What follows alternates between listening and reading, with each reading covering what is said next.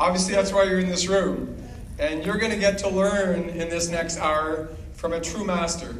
Dr. Drew Rubin is in full-time practice in Marietta, Georgia. He's also on the faculty at Life University.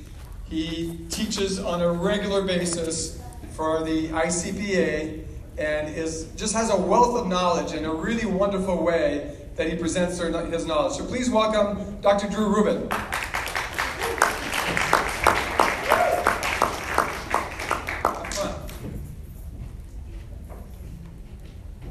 A 5-year-old is swimming in a pool, as he has done many, many times before. This time, when he jumps into the pool, he sinks to the bottom because he has an asthma attack for the first time. His parents jump in the pool and pull him out and rush him to the emergency room. And they find out that he has very bad asthma. And this little boy was an inquisitive kid and said, I'm a little confused, like, why did this happen today? Like, I could swim all the time before, and now all of a sudden, I get this asthma attack. Where did this come from? But of course, no answers were given. And this little boy suffered until he grew into a man, puffing on inhalers, taking allergy shots, taking all kinds of medicine. Nothing was helping. 20 years old, this young guy now goes to a chiropractor for the first time. Guess why?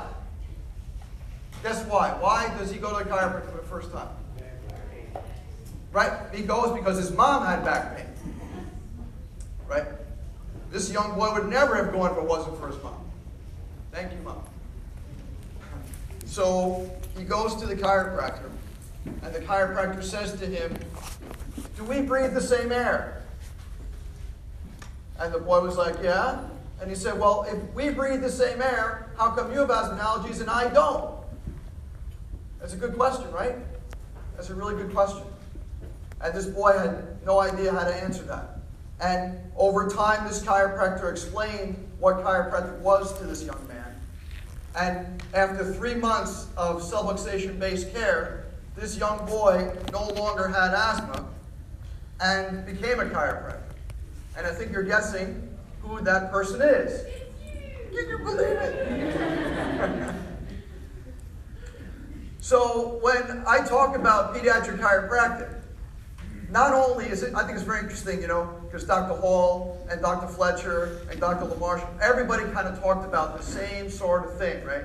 We all have the same kind of thing. We all talked about the storm, right? I lived the storm. I was part of the storm. But I got out of the storm. And that's what I wanted to share with you today, is not only is it possible for us to take care of kids in a better way, but there's things that we see over and over and over again with kids. So I'm going to show you 5 storms today that we see with kids. 5 different storms that I see repeatedly in my office in 26 years in practice. 5 storms that I think are wreaking havoc on these kids. But I want you to understand one thing, though, and that is this, that the storms that we're going to talk about, even though I'm going to bring up specific issues, right? Chiropractic really has a salutogenic model.